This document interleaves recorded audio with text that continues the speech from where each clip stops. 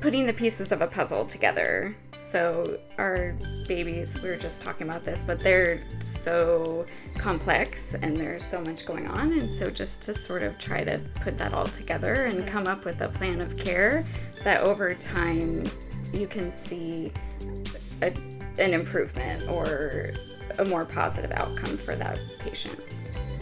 Happy Tuesday, everybody. Welcome back to the Nurse Tori Selfie Show, where I am on a mission to make healthcare hip, one selfie at a time. These are really unusual times. We are in a global pandemic during the release of this episode, and honestly, over the past few weeks, I had really been torn if I should continue releasing these episodes, and maybe I should stop and take a minute and distance away from the social media and various platforms, but I just don't think that would do justice to our profession. These times really represent some of the brightest, most dedicated professionals, and people are putting their lives on the line every day. So I guess what I'm getting at is now more than ever, I feel it is so important to be highlighting the amazing things that we are doing here in the healthcare space. In our profession, we've chosen a path, a calling to go above and beyond. And I'm very content knowing right now I'm offering you a place to learn, a place to hear from providers, and a place to be inspired. In healthcare, we work diligently to save our patients, to heal the sick, support new life, and be a guiding light in health and wellness. So I really hope that you find this episode answers questions and provides you a minute away from the craze and even encourages you to make healthcare even better. So that's my justification to continuing on, and I hope you feel the same. So thank you so much for being here with me.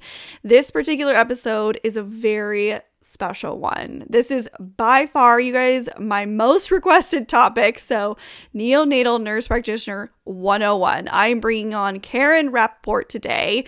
And let me just tell you guys, she is such a gem of a person, so kind, so loving. And we're talking all things NNP.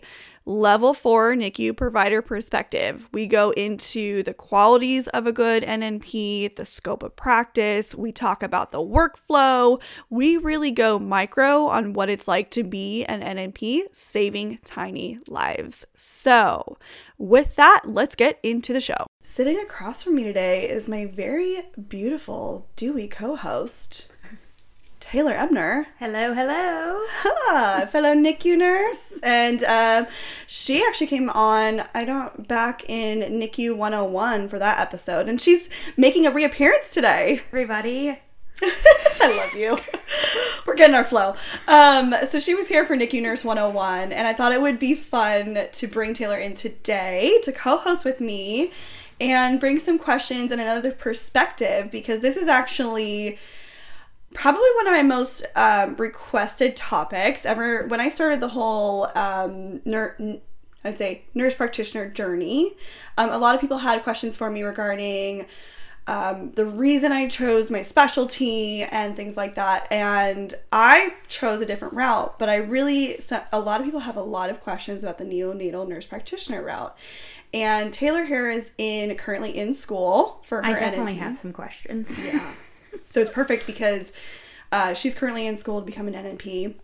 And so today I am very, very excited to bring in Miss Karen Rapoport, NNP. Hi. Welcome today. I'm so happy to have you on today. Thanks, Tori, for having me. Something I feel like, so this is a very niche part of the world, and we have so many questions for you about this amazing patient population and just what you do the day in and day out of the NNP. There's a lot of also kind of newcomers coming up in the nurse world who just kind of want to know a little bit more about the role, what it's like, and how to get into that industry, just a lot of questions. So without further ado, let's just go jump into it. Great. So Miss Karen, let's start at the beginning. Tell us a little bit about yourself, your beginning career days, how you became an NNP, and things like that. So my name is Karen Rapoport. This year I will have been a neonatal NP for 20 years. Oh my God. Which is so crazy. That's amazing. I've been married for 16 years. I have a 12-year-old daughter, a 9-year-old son, and Awesome. this is really the only career that I've ever known. So I was one of those babies, toddlers who just loved babies. It was like one of my first words. I was always just drawn to babies. Yeah. And when I was in elementary school, my family told me the story of when I was born, and my mom had been really, really sick and basically was fighting for her life for the first 2.5 months of my life. And I was housed in the hospital nursery, and there was a neonatologist there who fought for me to stay in the hospital to help give my mom a reason to live. And then also the nurses in the nursery got to play with me because I was, a healthy baby, which is not what they were used to, or they would keep them for a few days and send them home. So once I heard that story when I was in 3rd grade, I knew I wanted to be in the NICU. You were set. Yeah. You knew. Yep. Where did you attend school? So I went to UCLA. Okay. I started out pre-med very briefly, and then I realized that was not quite the right path for me. And I had grown up with a neighbor who was a family nurse practitioner. And so I started to consider that as a career during my freshman year at UCLA. But that's also the same year that UCLA dropped their nursing program, which was really crazy. So I had to decide whether to stay at UCLA or transfer. And I decided to stay and got my degree in psychology. And I learned about a program at Vanderbilt called the Bridge Program. And it allowed people who had undergraduate degrees in other fields to get their master's in nursing and become nurse practitioners. And they had a neonatal program at that time. And so it was just exactly what I needed. So graduated from UCLA and moved to Nashville, Tennessee. And it was a pretty intensive 2-year program with full summer semesters as well. And near the end, I knew I wanted to come back to California. So I arranged to do clinicals back in Southern California. And at the end of my clinicals, the children's hospital that I was at offered me a position where they would basically take me under their wing and train me for the first year of employment. And it was such a great opportunity. I was just really supported. You had a good transitional program or transition. Which I think is hit or miss in the NP world. It's sort of like it's sort of like seeking that job or the right fit to have a good transition is a key part. Yes, and just having a strong mentor, really helped you. Yes. So a little bit different than some of the journeys out there. So some journeys start bedside, right? NICU. So Taylor, you and I started bedside, and I've worked 8 years. 8 years. 8 years as a NICU nurse. And then, we're both diving into the next role, just knowing kind of what we want now. But can you speak to maybe a little bit of like the way you became you did not work bedside first, correct? Correct. Yes. So my journey is definitely very different than a lot of nurse practitioners, and it just sort of happened that way. Right. Which is, I think that's amazing, because I think something that drives me nuts is when people just want to put cookie cutter things on, say you can't do this, you can't do that. And I just think that that's so not right. Like, everyone's journey is different. Right.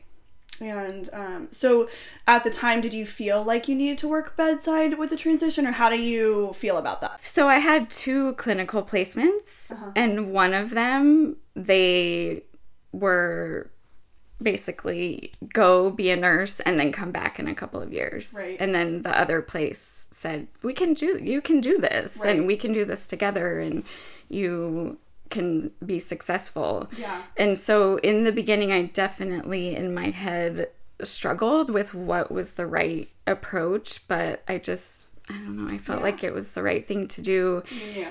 And then once I started in my position, I also was fortunate that the nurses, when they found out, they were still giving me the benefit of the doubt and letting me learn and grow. And yeah, that's wonderful. You were in a good situation where that worked out well. Yeah. Can you speak to a little bit of, this is a big question I think that a lot of people really want to dive into, is your scope of practice. So bedside wise, I think we've talked a little bit about it, but maybe the differences between the bedside role and the neonatal nurse practitioner, your scope, sort of the procedures you can do and things like that.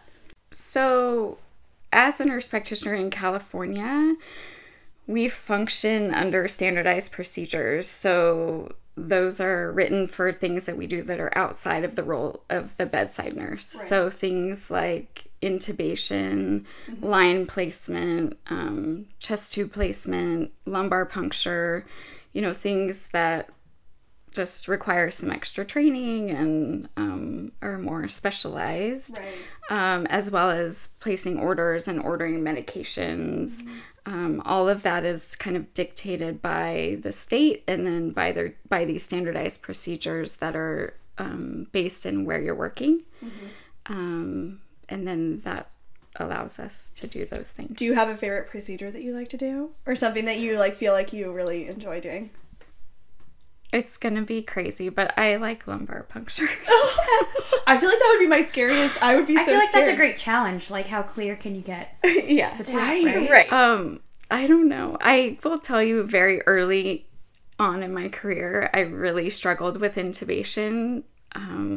It just didn't come around often enough, and so it was just really took me a while to get confident in that procedure. And each procedure has its own journey. I will say that. Well, and you were also at a very high level hospital where there were no deliveries, so every patient that was there had something up. So I feel like let's explain that a little bit. Let's explain that, because I think people don't really.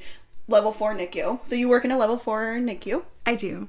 And can you maybe explain the dynamics? Because I think that does affect your role, right? So it does, yes. So there are no deliveries where I work. It's a referral-based level 4 hospital. Yes. Everyone is coming to our hospital for a reason. Right. So whether it be surgical or just something going on that your smaller units aren't able to deal with, or needing a consultant, or all of those things. So a lot of the babies come to us, they're already intubated, or they already have their line placed, and so that they don't have normal anatomy, and if you go to intubate, it's more difficult. So you you started, one, without the bedside, and two, in a very intense unit.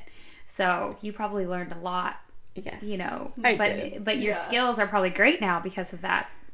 They have come a far way, I will say. They've come a far way. Right. Yeah. And then as far as the role, I guess there's two big differences, right? So you have delivery hospitals, and then you're basically in a surgical based hospital, correct? Yes. Can you speak to that role a little bit more about your role as an NP, and surgically, what are the things that you're looking at on the daily and things like that? Our unit is definitely heavily surgical, so it requires a lot of collaboration with our surgeons, and just learning over time about different diagnoses that are bringing these babies into our unit. It may not be something that you see very often or something that you've never seen before, but so we are constantly learning. I know. I feel like a day in the NICU, you always feel like you're learning. It doesn't matter how long you've worked in a NICU. It's constantly learning. Okay, so this is where my question comes. Give me the real tea. Working in a level 4 surgical hospital, you have to work with a lot of doctors and surgeons. I think nurses and doctors are very different. Yeah. Personality-wise, there's just a lot different. So, let's hear the real. What is it like to have to work with them and ultimately get their approval? Right. So, I will say that that's probably one of the hardest things about being a neonatal NP in a level 4 teaching hospital. Right. Is that a big part of our role is kind of being the middleman between the attending and the consulting service, or the nurse and the RT, or, you know, it's sort of playing this role of trying to bring everybody onto the same page for the plan of care. And it's definitely a lot of the time not easy. Yeah, you're dealing with a lot of personalities. You're kind of like the peacekeeper too. Like you're kind of the go-to. Yeah. And you're to like have every angle coming to you. Because I know for me as a nurse, I would rather go to an NP because I feel like I relate more with them, and I feel like they're a little more level-headed and like understand me more. Whereas going to the doctor, it's just different. I feel like the personalities are different. So I feel like you have the nurses coming to you and probably the RTs as well. But then you have doctors coming down to ask you what they're saying or what. It just seems like a lot to juggle in one day. And then you have 6 patients, right? That you've got 6 nurses to deal with. That's a good question. Right. At your hospital, how many patients do you take on a day? So on average, it's 6 to 7. Okay. Yeah. I've definitely had more. Right. Yeah. Which is not fun. But yeah, 6 to 7 is fairly manageable. And it's true, the nurse has 1 or 2 patients and I have 6 or 7. So the nurse can give me so much more input about that patient than I can ever sort through in a day, trying to take care of all of my patients. What does sort of a day in the life look like for you? So you get into work, and then what is your flow? Or like what time do you get up? First of all, let's start there. And then what? Really want to know? Yeah, I want to know. Like, keep in mind, you live far. I do live far. But that's the point. I think that's. I mean, I commute. We both commute. So yeah. So I get up at 4:15 on work days. Okay.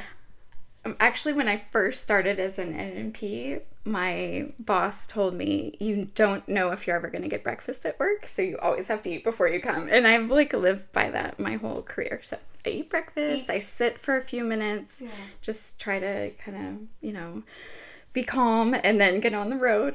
And I try to get to work between 6:15 and 6:30. Okay. I figure out my patient assignment and start going through the data for my patients. So looking through the chart, around 7, we get sign out from the overnight covering provider. Okay.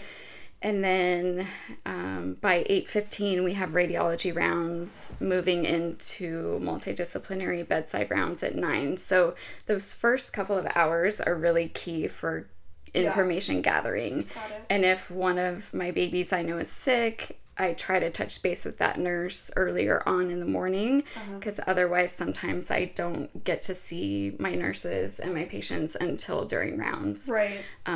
Which can be like, what, 10 or 11? Well, so they start at 9 and they go, 12, say, maybe 2 to 4 hours, depending on your attending. Right. And what's going on in the unit, of course. So when you round at your facility, it's typically with an attending, correct? You. Yes. And then who else? Or is there like a dietitian? Yes, so nutrition dietitian is usually with us. Pharmacy, hit or miss, at least one day a week. And discharge planning. They'll come, especially for babies who are getting close to discharge, they'll pop in for that baby's rounds. Yeah. And then depending on if you have a fellow on your team, they'll be there. And I think that's it. Yeah, that's really interesting. I like hearing the workflow. And then so you go through rounds, and then you're rounding with your patients, and then end of the shift, are you doing notes and follow up? Like, how does that usually, like, second half of the day? Yeah, so as soon as rounds are done, I make myself a cup of tea. I'm a creature of habit. And then I sit down and do my orders, TPNs, call consultants, whether it's a new consult or touching base with consultants that are already involved with the baby. Reaching out to families for updates, or if we need consent for a procedure, doing procedures, writing progress notes, and then discharge planning if there is a baby who's getting close to going home. Thank goodness we have great discharge planners who really keep us on track. It's probably unique to, I wish every NICU had one of those. Gosh. Yeah. Lifesavers. we're really so lucky. Helpful. It's amazing the things you do have at big centers. Right. You know? So that is super helpful. Yeah. We'll say that. What are some... Sorry, were you going to say something? Oh. Go ahead. I was just going to say that then sign out. So around 5, if the unit is quiet, around 5 we'll start sign out. And that kind of ties up the end of our day. And then when are you usually out the door? Like going home? Okay. Here we go. Here's another quirk. It's the traffic. So I know. Yeah. I leave usually like 6:30 or 7 or 7:30. Okay. And I'm home by 8 or 8:30. It's a long day. It's a long day. What do you do between sign out and 7 or 7:30? So I usually sign out last. Oh, okay, so Tori and I have both worked with her, and she is like, I know from doctors' perspectives and from fellow perspective that she is the one that they want to give the sign out to or get the sign out to because she's always on time and she doesn't mind like waiting around to give sign out. She's just chill. Easy. Yeah. So, and you know, these young whippersnappers, they have things they need to go to. I would just be sitting in you're traffic. just a mama too. Well, I'd be sitting in traffic. So I don't mind. And it's also when you're not there, like I'm only there a couple days a week, say, then I want to just make sure all the loose ends are tied up. And, you know, there's a lot to be done. So is it, I mean, typically as far as amount of shifts, like is it like kind of like us where it's 3 12s, you know what I mean? Or like 4 10s or something like that? Yes. Essentially. Yeah. Okay. So it's 3 to 4 12s. Okay. Yeah. Yeah, that's for awesome. full time. And then what about your weekend? You don't do any nights, right? Oh, thankfully, no nights, which makes the schedule so amazing. Yeah. But weekends, you start out working every other, and then after a certain number of years at our... I mean, you've been there for 20 years. You've earned that. Yeah. So. I think that's another thing, too, is like earning your time. That's a big thing that I'm a big believer in, is sort of like putting in your time. You got to do it. We all did weekends. We all did nights, you know. Yeah. And then there's a reward. Yeah. Okay, hate to change the subject, but I'm going to go back to my original question because I feel like you didn't fully answer because I think you're just trying to be sweet Karen. Tell me what you dislike. What is difficult. Like, I need to know because I'm going to be in your role and I need to know what to expect. If, you know, you think it's peachy keen and it's great, but like if there's something that I need to, you know, prepare yourself for. Yeah. Give me the tea. All right, before we dive into that, I have something really special for you. Let's talk NICU gifts and tips. Throughout my time as a NICU nurse, I've truly valued finding ways to help support both my patients and their families. Many of our patients are with us in the NICU for months, during which time moms and dads must go home without their most precious piece of themselves. That's why when I discovered Finn the Panda, I knew I needed to share this as a resource with you. Finn the Panda was created by a NICU mom who spent several months of her son's first year of life in the hospital. Michelle, like so many NICU moms, knew the stress and pressure of hospital parenting. So she was determined to make a difference, and she created Finn the Panda. Let me explain. Finn the Panda is exactly what he sounds like, a small 8-inch panda bear, but he is so much more than that. Finn was designed to support the scent, sound, and sight of a growing NICU baby. This panda is made with antimicrobial treated 100% cashmere. For scent, this panda has a removable scent patch to be worn by the care provider and then reattached to provide a familiar smell for the baby. For sound, Finn also has a recording device. This can record up to 1 minute and can be played back once or on repeat. For sight, the panda is black and white to appeal to baby's early vision. Research has proven that black and white contrasts register powerfully on baby's retina and send the strongest visual signs to a baby's brain. And of course, all NICUs have different policies, so work closely with your NICU team to see how you can implement Finn at the bedside. If you are a NICU parent, family member, or even a NICU care provider, Finn is a great gift to consider for your NICU baby. Check them out on Instagram at FINN&Co.gifts and head over to www.finnandcogifts.com and use code NurseTori for 20% off. All right, you guys, let's head back to the show. Okay, so one example I have of something that's really frustrating is when we're rounding and an attending says, "Oh, can you call this consulting service and ask them this question. And in my head, I'm thinking, that's a really silly question. I would rather not do that. And yet I still have to do it. Right. So my way around that is when I call, I always say, so my attending wanted me to call you and ask you this silly question because I don't know that it's important. Or like, so you're saying like pawning off things, you know, to you essentially. But you also don't want them to think that you're asking that question because you feel fully capable of answering that question yourself without giving them a phone call. Yes. Okay. Yes. So that's one example. And then also... So wait, real quick. Can you not... Is it not, you know, kosher to say... Not necessarily talk back to the attending, but can you say... Will he listen if maybe you think that, hey, I feel like we can answer that question on our own? Or is it just like you kind of have to do what they say? Because that would frustrate me. I know. I feel like maybe you're going to be better at that than I am. Taylor's very assertive. I'm more of a like smile and nod kind of person in those situations. And I think it's something I could totally work on. I think there are definitely people who will say, really, do we need to do that? And I will to a point. Yeah. But I don't ever like. There's probably also different attendings that you know will listen, and some that are like dynamics. Absolutely like call them. Yes. Right. Yes. Okay. That is very interesting true. Dynamics to kind of gather. Okay. What are some? Well, you had another one. Oh yeah. What was your second thing? Because I want to know. Well, it's sort of along those lines as being asked to initiate a consult for a question that I feel like we can answer. Right. And so that gets really frustrating too. Do you ever get, so say you call the consulting, doctor, whoever, do they ever kind of question you, like, why? Or do they ever kind of get some... Oh, wait. So can I ask, do you feel like this is coming from younger attendings that are just inexperienced? Or is this coming from, like, attendings who have a little bit more experience, but you just, like, think we can do it? You know what I mean? Younger? I'd say it runs the gamut, actually. Oh, here we go. Yeah. So, yeah. I mean... Yeah. I could see how that would be very frustrating. Yeah. Because ultimately it's you calling, Right. But I love your little trick there, and I'm going to use that. You told me. See, we're getting some tips, guys. These are all your tips. Here you go.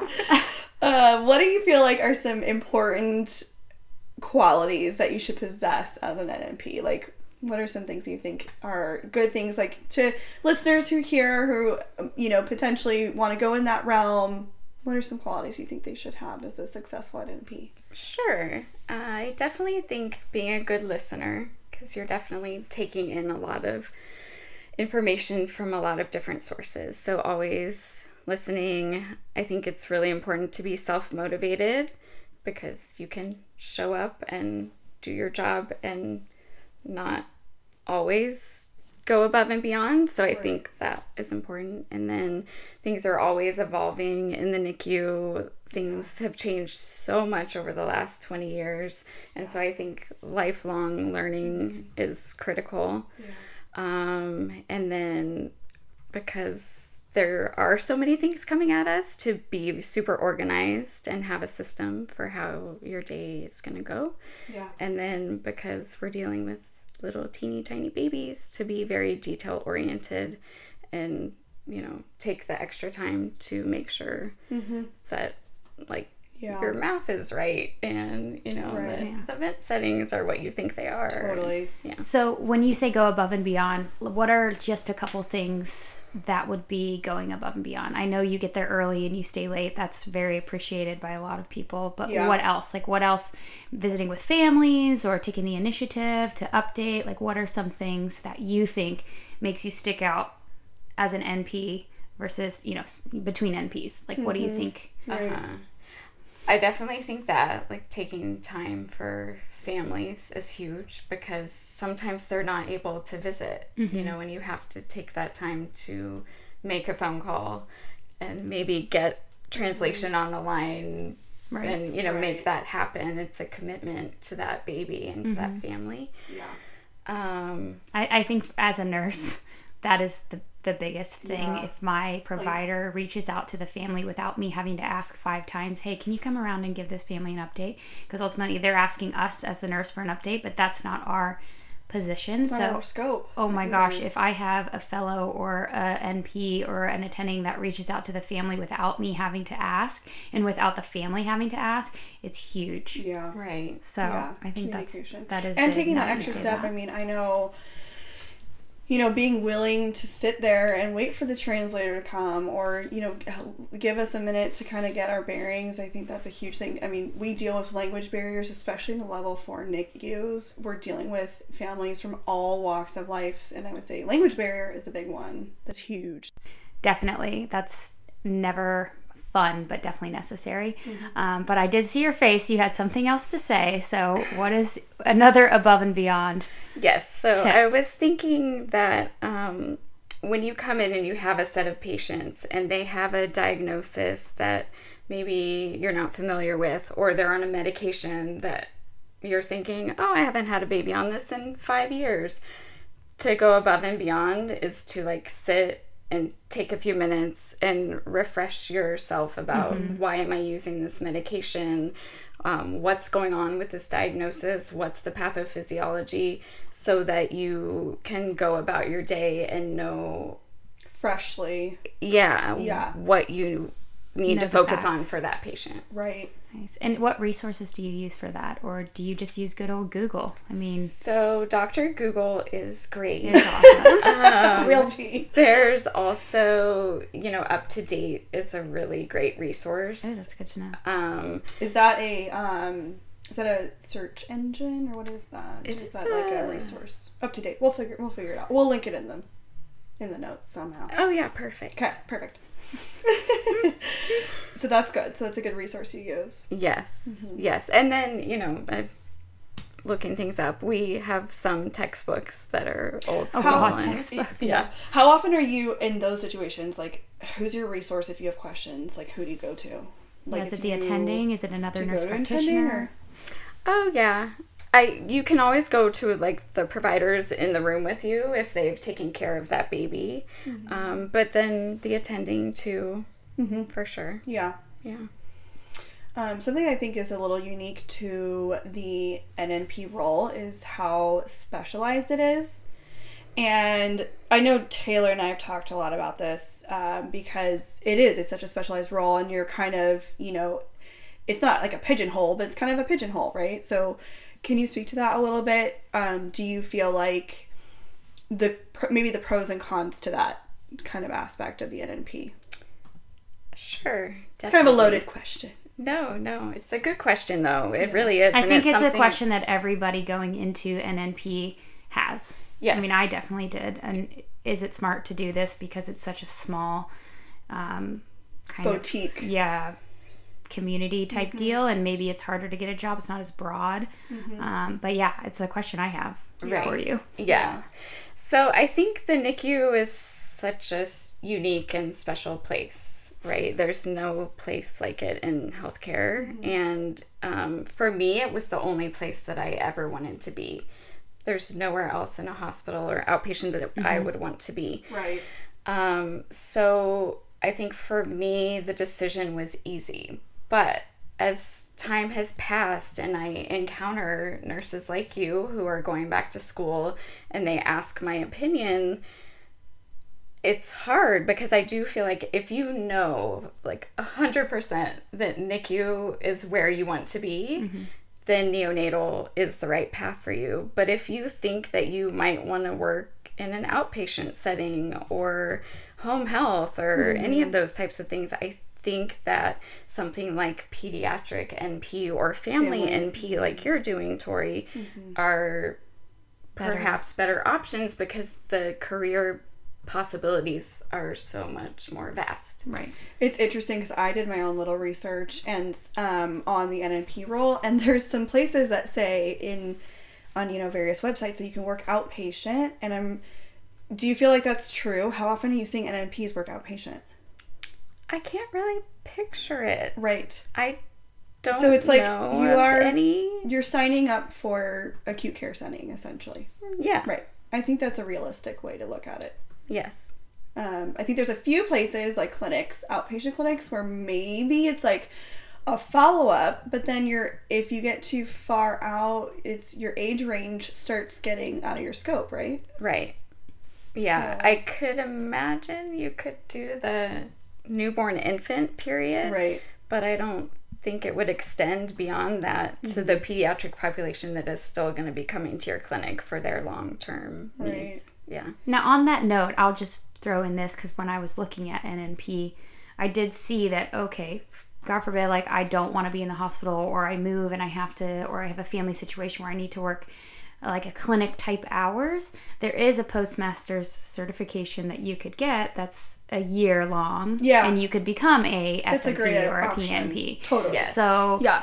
If you feel like that's for now, any NP masters, right? Any NPs, yeah. So like, it's not the end of the world. I mean, it's not like you have to go back for another 2.5 years to become, say you want to do FNP like you are, Tori, and you want to work in more of a clinic or outpatient setting.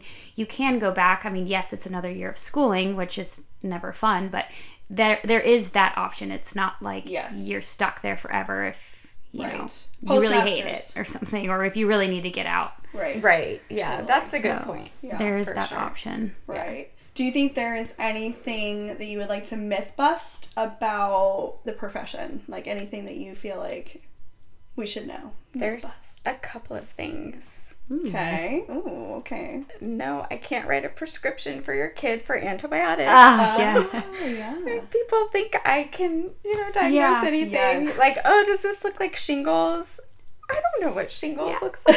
Babies don't get shingles. Right. And that's speaking to the boutiqueness of, what you're going into, right? Yes, absolutely. And then also the flip side of that, for me, knowing everything about everything, is like, oh, you get to take care of sweet little babies. Yes. And not realizing how critical the babies, how critically ill the babies. You're like, no, this baby is on life support and has a tube and lines and pumps and monitors, and it's not all pretty. Right. Yeah, that's, I think, a really good point. What you're signing up for. Mm-hmm. Yes. And it's not all like that. Some NNP roles are far less, I think there's different scopes, I guess, or not scopes, but different settings that NNPs can have, so it's not all like that, but... Yeah, because you do have the option as an NNP, if you want to work at a small community hospital with 6 babies, and for the most part, their acuity is very low. They have maybe a tube feeding, a feeding tube, and level 2, level they're 3. Just working on growing, and you go to deliveries, and if there's anything that is sick, you send them out to where you work, Karen. Right. So it's, you do have the option of maybe a little more like what you see in movies of little preemies with a little oxygen. Yeah. But that's not what you do. No, it's not. But there are those jobs out there for sure. Yeah. What's your favorite part of the NNP role? What do you love? I think my favorite part of the NNP role, other than taking care of babies and spending time with my coworkers, is putting the pieces of a puzzle together. So our babies, we were just talking about this, but they're so complex and there's so much going on, and so just to sort of try to put that all together and come up with a plan of care that over time you can see an improvement or a more positive outcome for that patient. That's really good. We kind of touched on the least favorite part. Is there any other least favorite parts? Because you mentioned just kind of being the middleman, but is there anything else you really like, your least favorite part of the role? Those are probably the main things. I think sometimes the other thing is when we're poorly staffed. It's very, very stressful. That's everywhere.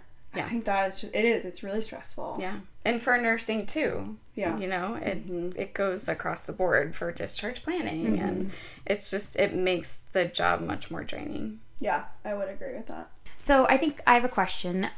Is it ever kind of, I guess, because you didn't really do bedside, so for me, I wonder how it will be kind of transitioning from nurse to nurse practitioner. Like, my coworkers now will maybe, if wherever I work, if I work with them prior, be taking orders from me. Like, do you ever feel weird kind of giving orders to, you are more qualified for sure, but like, have you ever become like kind of awkward where Like you don't want to be dynamics. demanding, but you have to be, and Oh, yeah. you know. Yeah. And I think for you, in that transition from bedside nurse to NNP, it might be hard if you're at the same facility because they are used to seeing you in that light. But I think also they're going to see you grow while you're in school and through clinicals. And so I have seen one of my coworkers successfully achieve that,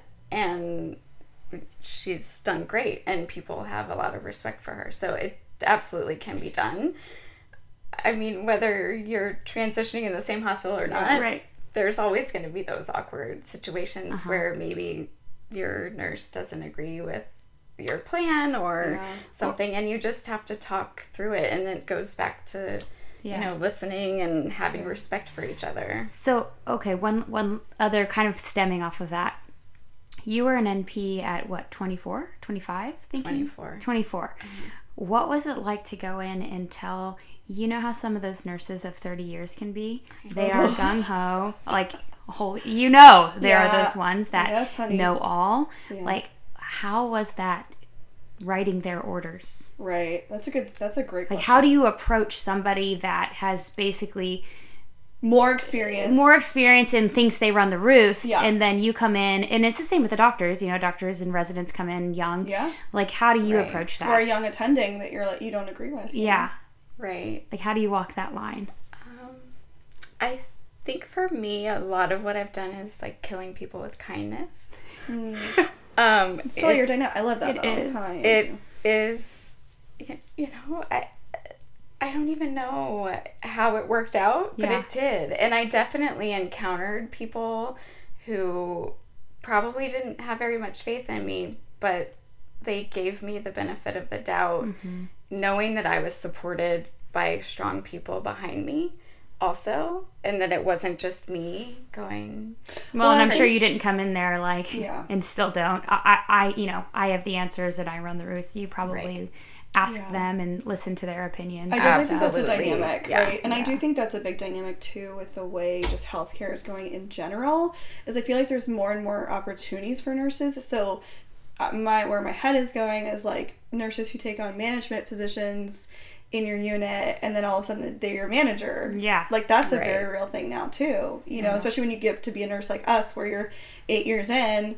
And you're like, oh, people are taking on more roles, and they all of a sudden have this dynamic authority, above you. kind like of authority over yeah, you. authority. It's definitely a dynamic, I think.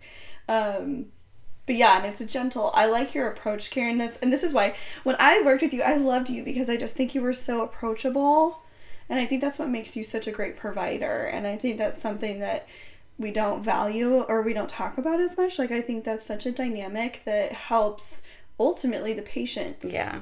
I completely agree. And I think, the patients get better care because people are able to communicate in a respectful way. Yeah. And, you know, I come in and I say, are you okay if I see your baby? And sometimes you're going to say, no, I just got him to sleep. Please come back at noon. And when I have time, I'm happy to do it that way. And then if I don't have time and I'm super busy that day, you'll respect me having to say, no, I need to see him right now. I'm so sorry. Right. You know, and it's killing with kindness. Yeah. Okay, so do you have any advice for future nurses or someone who wants to become an NNP? Like, pretend you're talking to Taylor here. Like, you're looking right at her and you're saying, here's my token piece of advice for you. Yeah, I definitely think getting your RNC, like kind of taking your opportunities that you have in your current job and just making the most of every learning experience every day that we have. And then for maybe a newer nurse or someone who's even considering nursing, I think volunteering is a really great way to expose yourself to different areas in the hospital. Right. Even though I knew I wanted to do NICU, I did that in college, and it was just reaffirmed that that's where I wanted to be. And then also there are great opportunities to job shadow these days. So if you see a nurse practitioner in your facility and you want to see what their job is all about, just talk to them. And most people are happy to have you spend half a day or a whole day with them. Right. Just to get an idea of it. Networking. I think that's a big one. Yeah. Networking and when you sure. can. I also, what I usually advise to a lot of nurses coming up is, go become a certified nurse assistant, CNA, or, a scribe, secretary, even secretaries, low-key. That's a great job because you get exposed to so many things, and just getting the exposure, volunteering, that's a good one too. Yeah. And I do agree with you on take advantage of, if you are a bedside nurse now. Ever since I started school, or I was even thinking about it, I mean, I've always been involved in the care and like reading all the notes and stuff, but I now feel like I put myself in the position of, okay, if I was in charge of this baby right now, what would I do?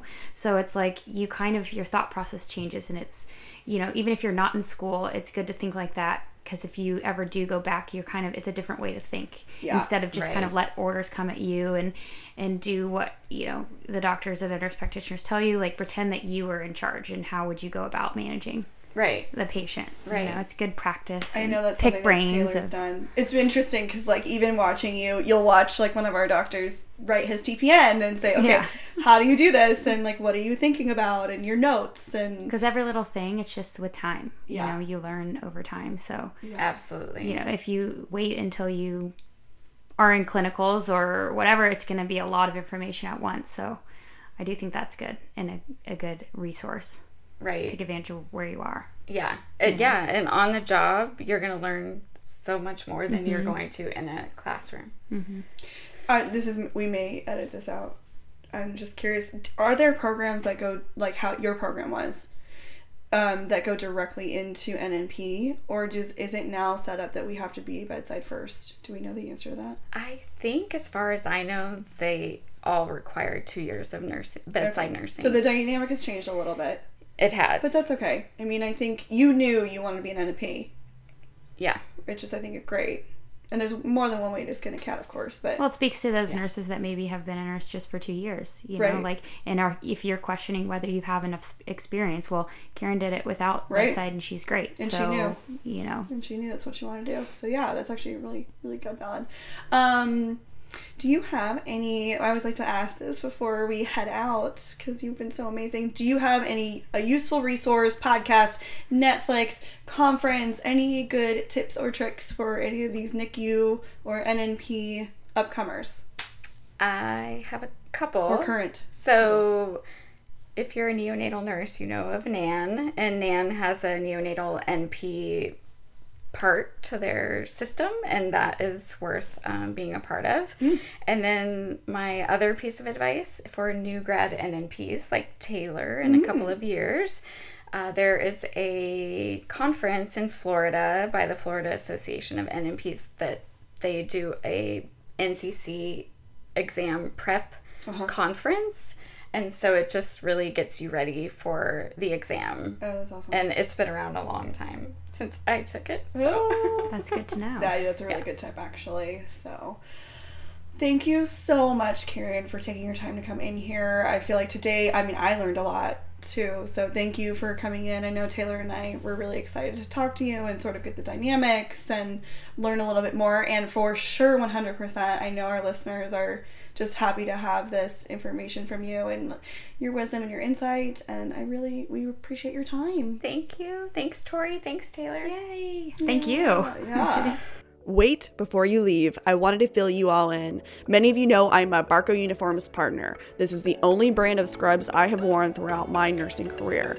Barco Scrubs has been curating scrubs since 1929, a 91-year company, and I wanted to let you know about this. Barco Uniforms will be donating 10,000 scrubs each month to healthcare teams during the duration of this pandemic. So if you are a hospital, clinic, emergency services department, someone trying to make a difference, or maybe you know someone that is, please head over and fill out the form and gift these scrubs. Head over to www.barcouniforms.com. It is the first thing that pops up on their website. Thank you very much to Barco Uniforms for your paid partnership and helping me to produce this show. Thank you so much for joining me today, you guys. I just want you to know how much I value every single one of you. So, as we head out, I want to let you know about some last things. First, check out those show notes below. They are full of resources for you. I've linked several NICU and NNP resources that we spoke about in this episode today. Secondly, please head over to rate and review the show. Your reviews help to support the show and mean the absolute world to me. You guys, I go through every single review. Not to mention, you will be entered to win something fun. When you submit a review, leave a comment for us at Selfie Podcast and let us know your favorite part of the show. Every month, we will be sending out some fun selfie swag to a few of you each month. So head over to enter to win some selfie swag.